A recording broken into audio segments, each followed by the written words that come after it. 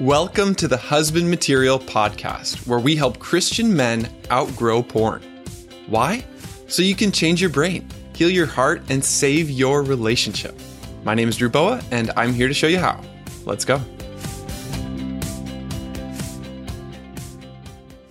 On the show again, we have Eddie Caparucci, author of Going Deeper, formerly the host of our Husband Material virtual retreat on healing the inner child, and also, as some people may not know, the author of Removing Your Shame Label, learning how to break from shame and feel God's love. Yes, Drew, that is what we all need. And thank you once again for having me. I always love coming here on your show and having these dialogues and conversations with you. People probably don't know, but you and I, we have these conversations off camera too, quite a bit also.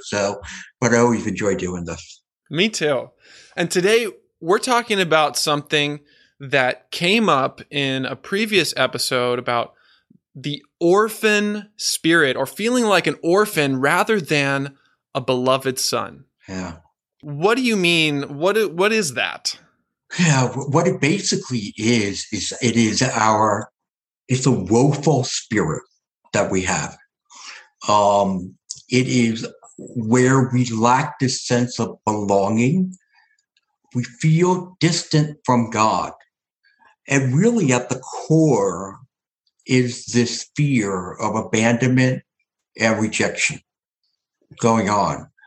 But for most people, and again, I walked around with this orphan spirit for decades, it's just this sense of negativity that we have. I refer to it as the void. It's a void. Something missing in my life. And, we look at the word orphan. What's orphan? Not having parentless. Parentless is because there's abandonment of one form or another. May not be parents who meant to abandon, but they did anyway, even if they died. There's a sense of abandonment that comes with that, or a sense of rejection, parents who reject. And with that, again, as I said, the spirit becomes hurt. It becomes hardened after a while because there's nothing feeding it. It's not being fed for us. So that basically, in a nutshell, gives you an idea of what the orphan spirit is. Yeah, it's not being fed. It's feeling like I'm starving on the one hand. Yeah, we are starving, but that'll go to a later point that I was going to bring up, is the fact that then how do we go to feed that sense of starvation? And in many cases, what that's going to be is latching on to behaviors that are destructive, but yet, again, they're feeding us. So that's part of what goes on. But yes, it is. It's like, I'm not being nurtured with what I should be, and that is the love and acceptance of people and of God. And you may even, as you become an adult, feel like, yes, my wife loves me, my wife accepts me. But that orphan spirit within us believes that's not going to last. Yeah, it's almost like this invisible barrier that prevents me from receiving love, even though I want it so badly. Correct. That's an excellent point. You're right. It is. What it is the wall that we put up. It's the wall. And when we have the wall's out here.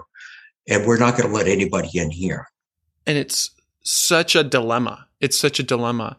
Because on the one hand, feeling orphan means feeling needy. And yet, I can't depend on other people to meet my needs. That's right. So therefore, we don't go to other people to meet their needs. I just had a conversation with a client earlier this morning whose mother divorced when he was about 2, and his mother was always gone. His mother would go away for weeks, sometimes months at a time, and with his grandmother. He never knew where his mom was. So there's always that lack of contact. But whenever she came home, what he came to understand and learn was he would be very, very cautious not to be needy to her, not to ask too much of her, because he was so fearful she would run away again. Well, you know what? He's struggling right now in his relationship with his wife. And part of that struggle is when his wife, the conversation start to get a little, is it going to go wrong?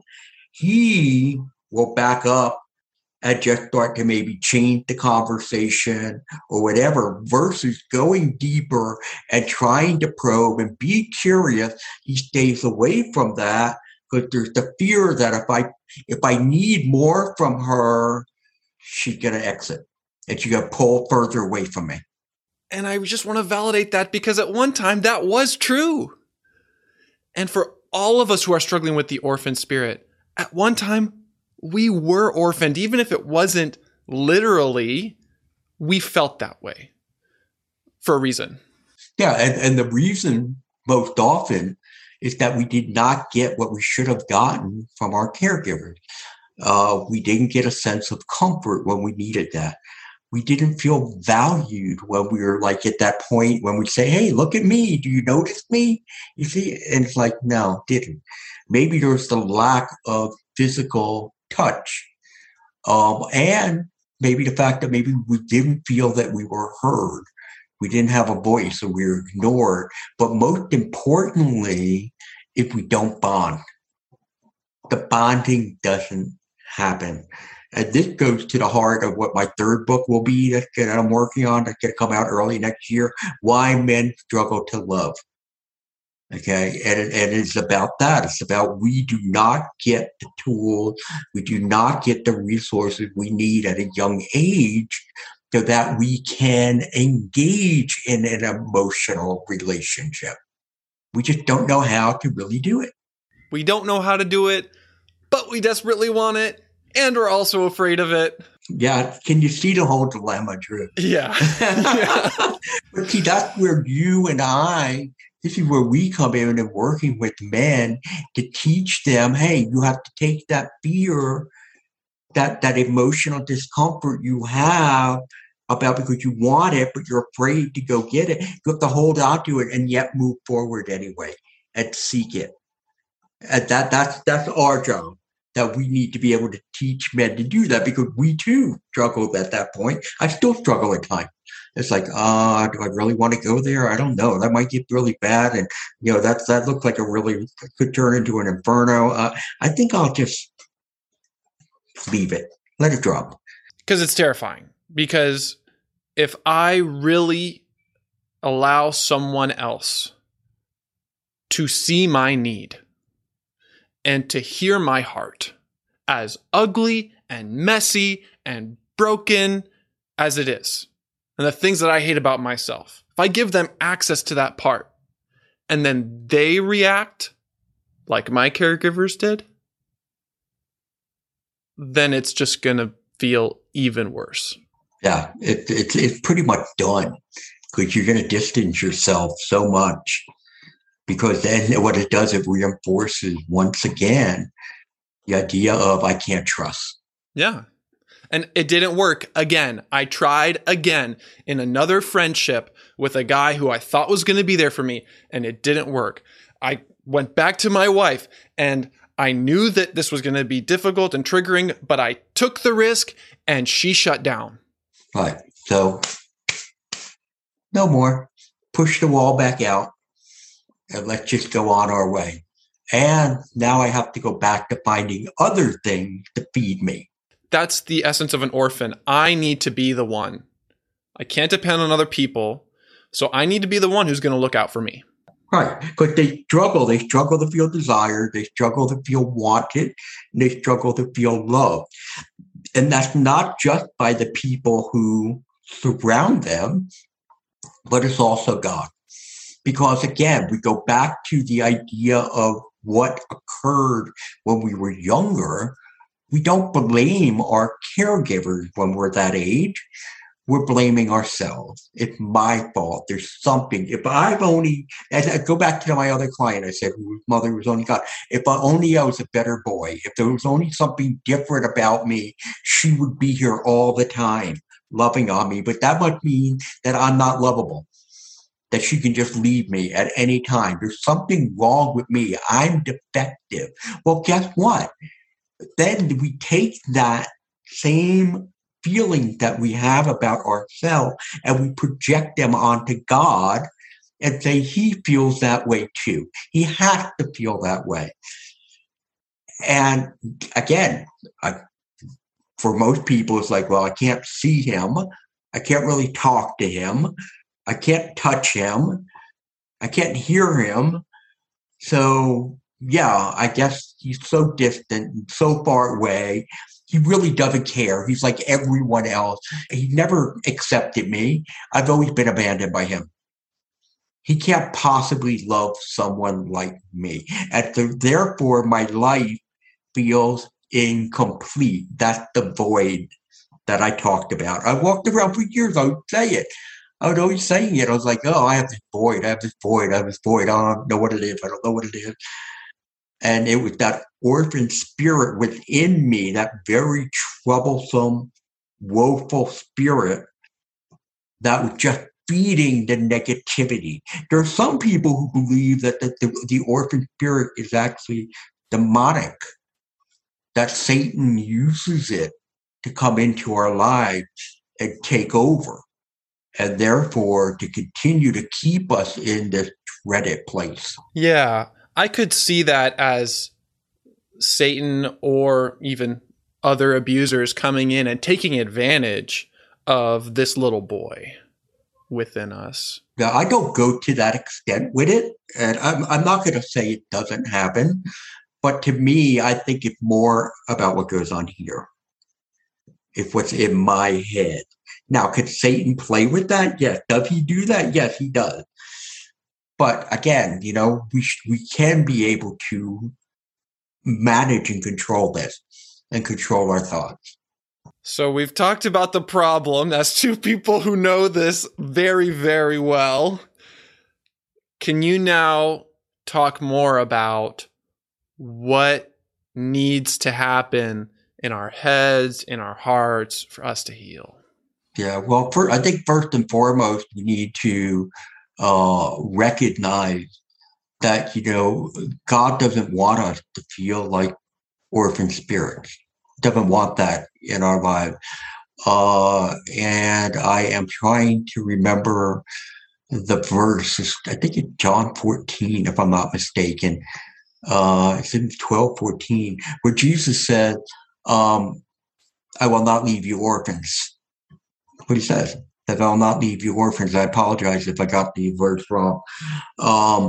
But the solution is to begin around the idea of recognizing first and foremost that this spirit is there, that our spirit is hurting. That's huge. That there's right, absolutely. There's something that's not complete in our lives. And then second step is that we need to be very prayerful about change, to be praying to the Holy Spirit,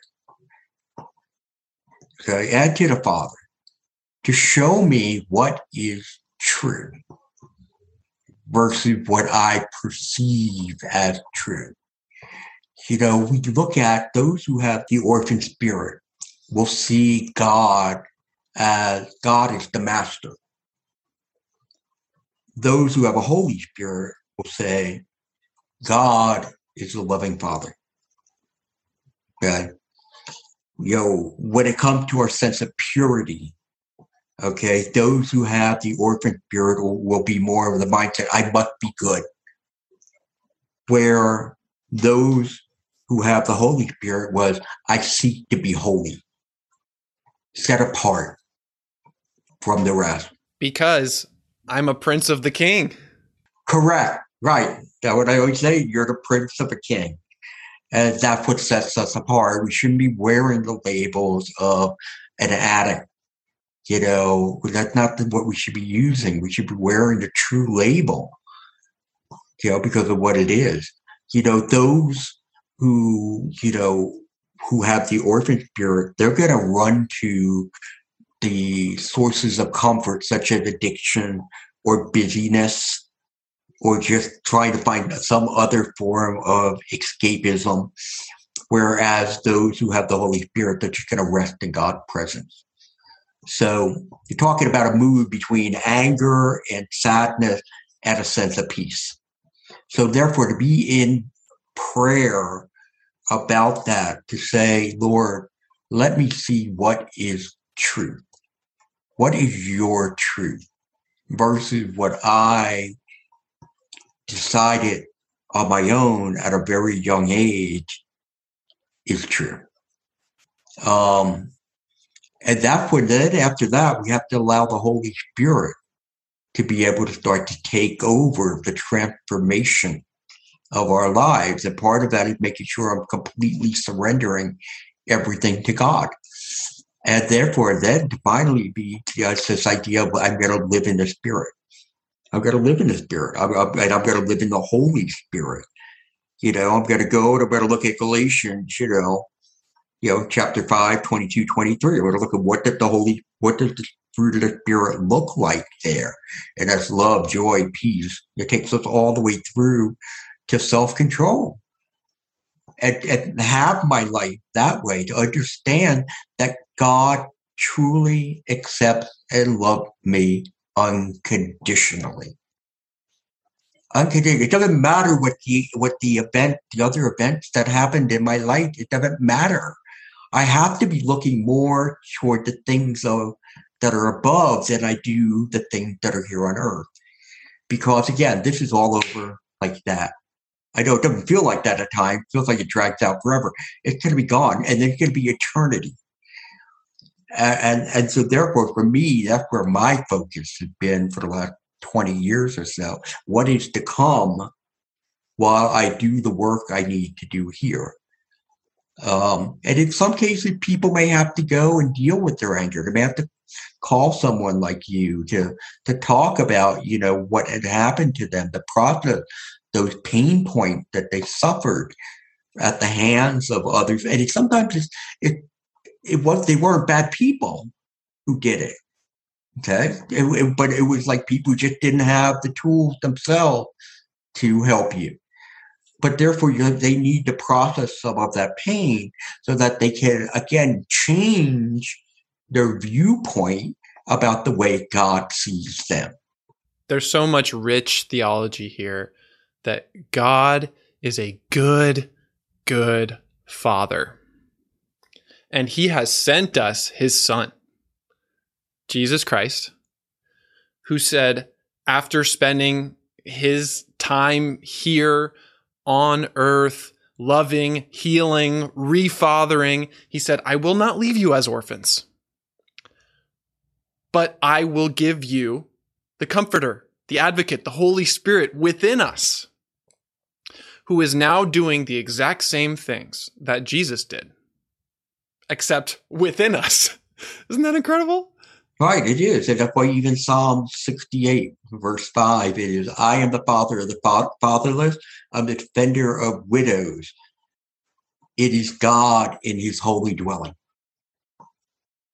So he talks about it. There's several places throughout Scripture where he's saying, for those of you who don't feel that you did get the nourishment, the comforting, the acceptance that you thought you were going to get while here, I have it for you.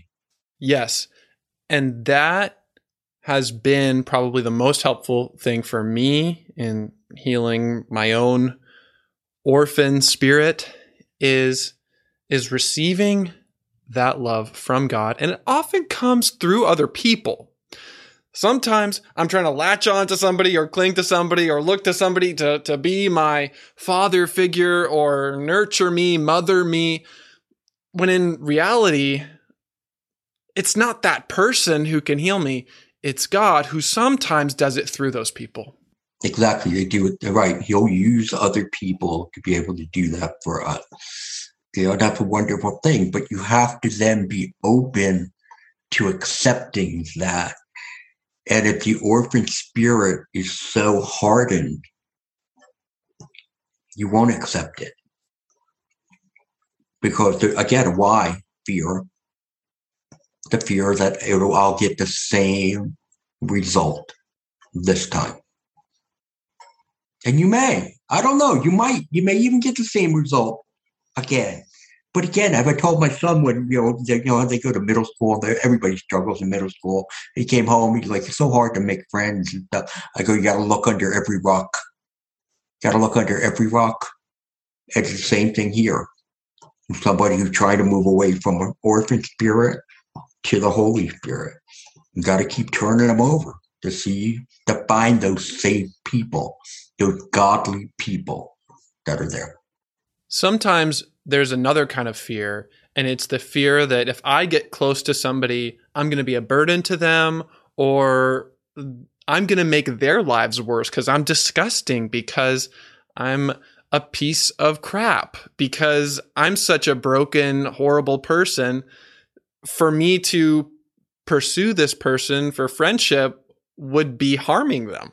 Yeah, it'd be harming them, but even also the idea that, let's say they don't know that, as they get to know me, they're going to see how ugly I am, right? So yeah, but there are people who are going to be, I need to stay away. I can't invest in others because I am so broken. I am so broken. And again, yes, you're broken, but you're not that broken. That God can't make a difference. And again, we just need to go through scriptures and we look at the people that God utilized. Okay? They're all broken. There would never be the people you would pick or I would pick. I go on down and I'm looking for 12 disciples. Those aren't the guys I'm looking for. I'm looking for the movers and shakers. I'm looking for the guys who have all the big ideas. I'm looking for the people who are going to surround myself with people who are going to ensure success. Yeah, maybe that rich young ruler, maybe he would be a good. Yeah, right. They don't put so much of a burden on them about getting rid of everything, But again, our ways are not God's ways. Yeah. I mean, he chose Abraham to be the father of our faith, who trafficked his own wife. Right. Twice. Not one, twice. Moses who murdered, Noah who's a drunk. We can keep going on Rahab, who's a prostitute. We keep going and going and going with that. David, who's, again, for my own heart, who murders and, seduces another man's wife. Solomon, who has a concubine of hundreds, if not thousands of women. Eddie Caparucci, who's a complete womanizer for so many years and decades, okay, who destroyed marriages, ruined people's lives at times, left scorched earth in behind, and he used him to help other men understand their brokenness, how they can learn to manage it. So everyone has a shame label. Yeah. Everyone has one of those name tags. We do, all of them. How did God remove your shame label? It was a process to do so. And the key to all of it, to remove that shame label, was my understanding that he saw the brokenness and flaws in me, but he also understood why I got that way.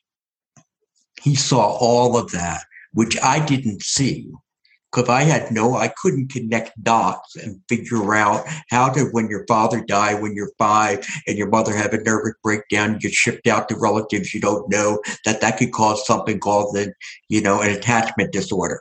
Like, I don't know that at 5. All I know is mommy and daddy aren't here. Nobody's telling me anything. And then you have all these sisters who need to try to raise you, and they don't want to have anything to do with you. So, you spend a lot of time isolated on your own, and all you feel is like, oh, nobody cares. Nobody loves me. And the people who say they love you are not dependable and they will leave you. Well, you know what, Jude? Screw that. I'm leaving first. So therefore, it's 1 foot in, 1 foot out. always looking for the next thing. That's what it became. But what God did to remove my shame label by letting me see the entire picture, to say, you know what, the circumstances that happened in your early life put you in this position that, you know what, unless there was somebody else who intervened, and I can bring somebody in there to intervene because there's a method to my madness to get you here, is that, you know what, you didn't have a chance. It was all self-protection. Now that you know, what are you going to do? I'm going to get well. I'm going to then take what I know and I'm going to share it with others. I'm going to use my testimony to be able to give other people hope that, oh, guess what? Your life can change. It can be very different. You can transform. It was interesting. I did a workshop down at the American Association of Christian Counselors a couple of weeks ago down in Orlando.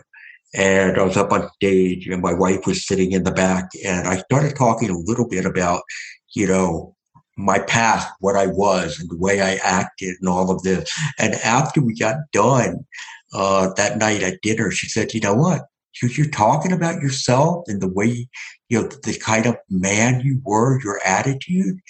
And she goes, I sat back there thinking, that's not him. He's telling these people, this is me.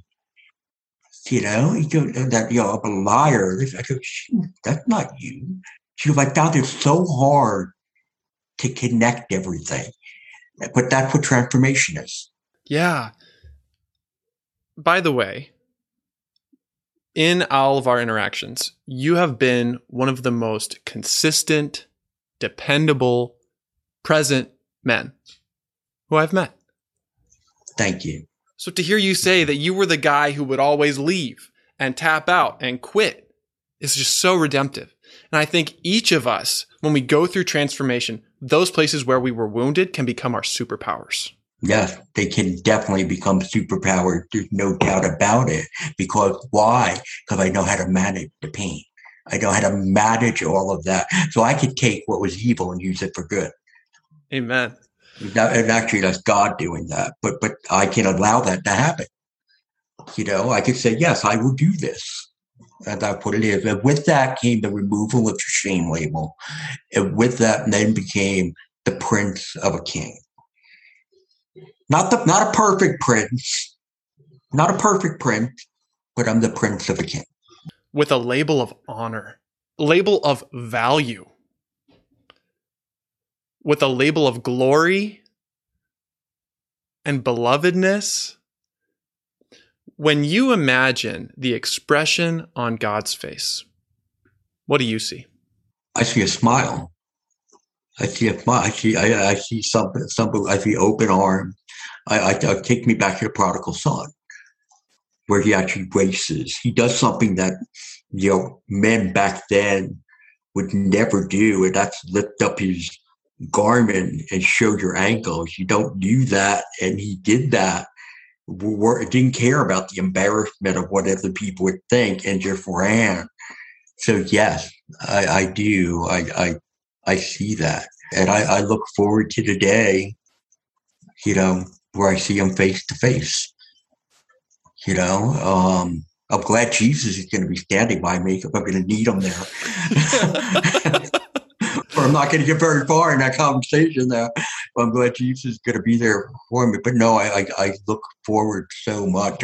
I do spend a lot of time thinking about what is to come. I've looked through the Bible a lot and do other reading to see what is heaven, what is it going to be like for us. And again, there's little that we know at this point, but all I know is that there will be peace. There will be love.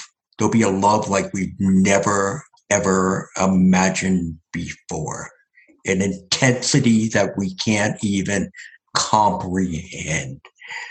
A love that's as bright as the sun. I'm looking forward to it. I'm looking forward to that. I'm looking for the day that I can go and play with lions and bears, and I could jump off 100-foot waterfall and not be fearful. I'm looking forward to all of that kind of stuff. Am I going to trust that or grasp for what I can get right now? That's the question, my friend. I look at it this way. Let's say I'm wrong. Let's say, I've been duped.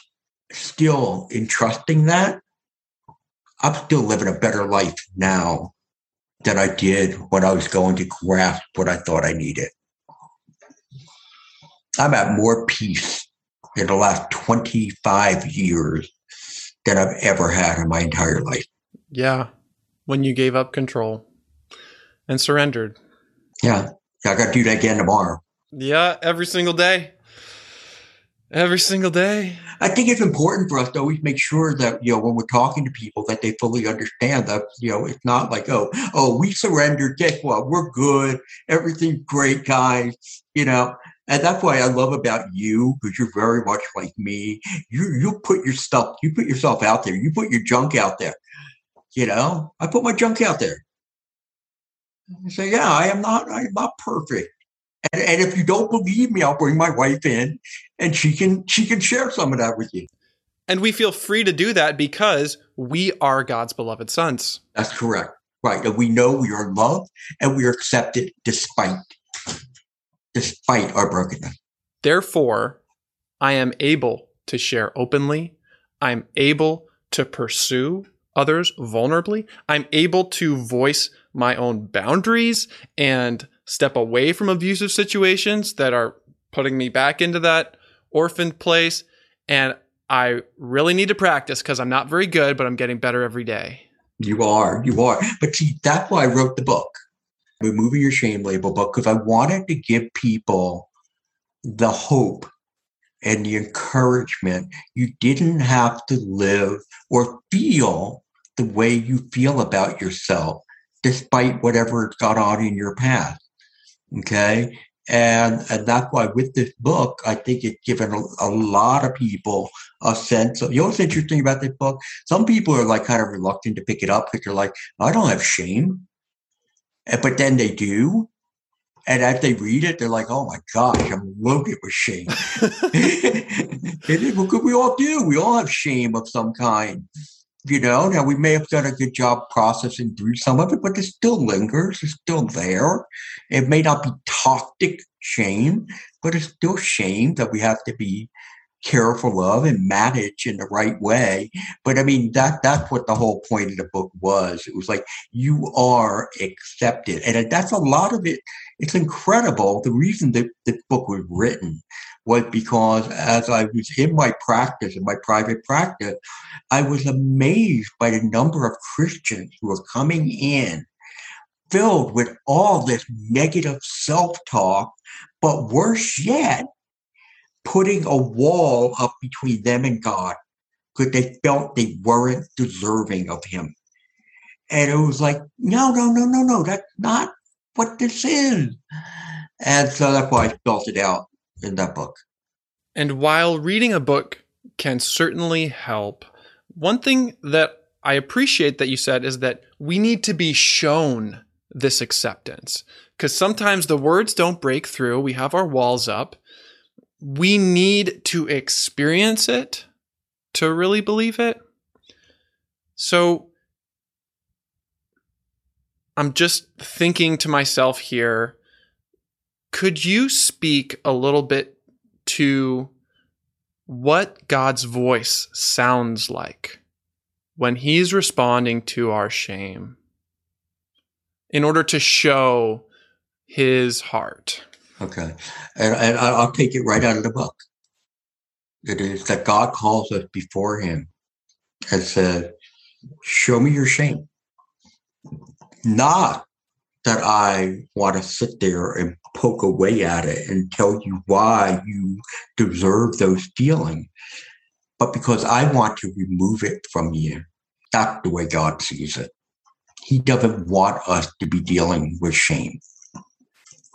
He understands that there is no positive element that comes out of a toxic shame that we could be enduring in our life. So he wants to take it away from us and let us see ourselves the way he sees us. Because we've been polluted through events, circumstances, and people in our lives. What happened and the outcomes of that, we got fed a bunch of lies about ourselves. And we've taken those lies and they are now beliefs.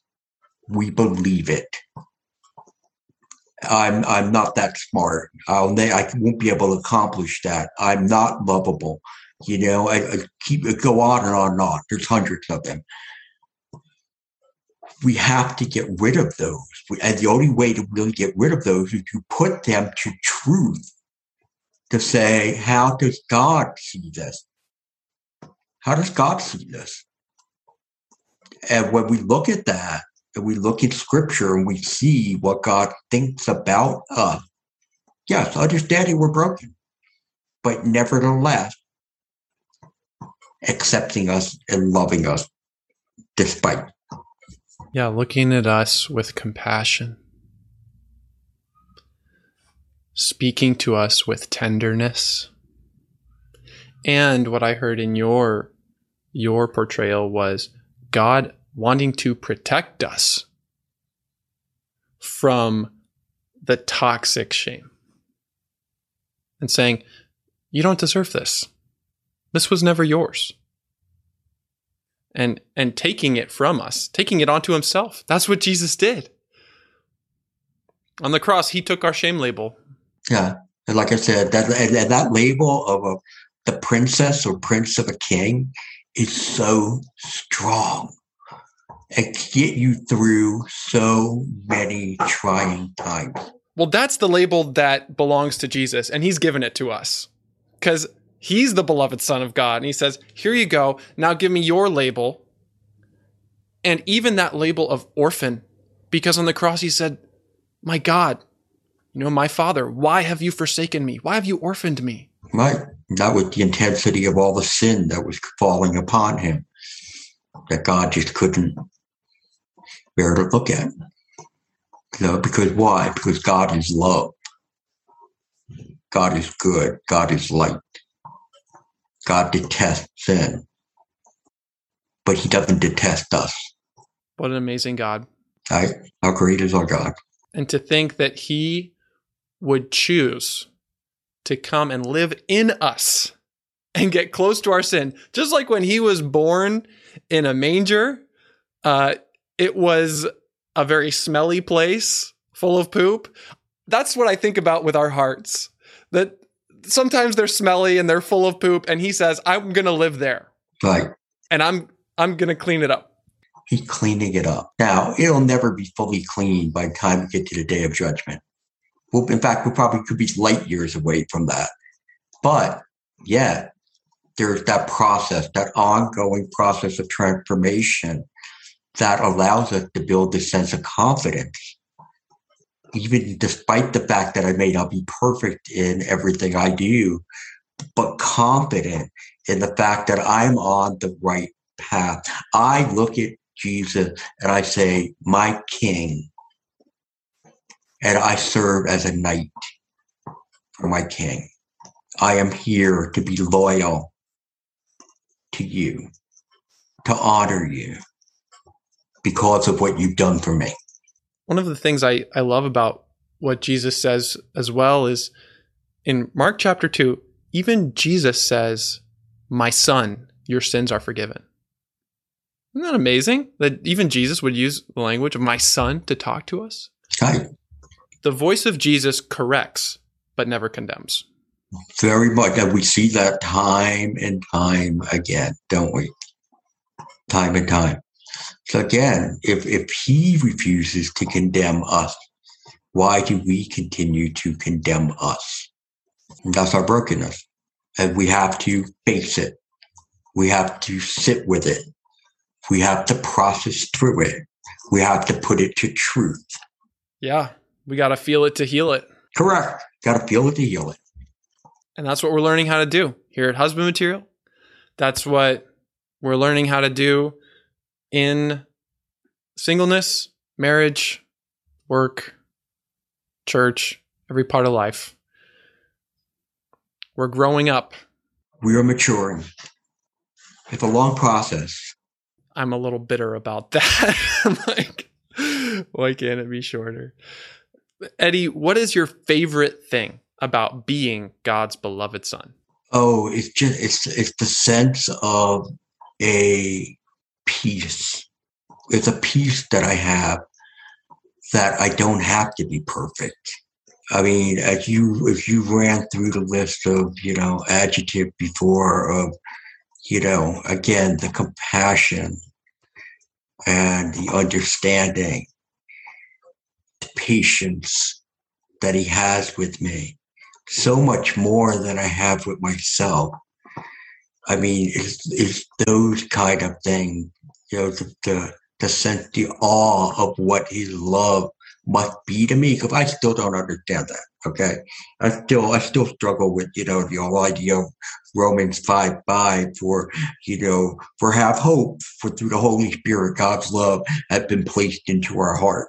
It's like I must have missed that line. I wasn't there when that happened. What happened there? So I can't wait for that day when I feel the intensity of what that is. Those are just some of the things that I enjoy most about that. Yeah. This treasure chest of our sonship, of our adoption, from orphans to beloved children of the Most High King, it's just endless. We can keep digging down through it and never get to the bottom. No, there's so many treasures to be found, but you have to let them in. You have to accept him. And when we dig them up and realize, wow, I'm already accepted. I'm already loved. I'm already important. Yes, correct.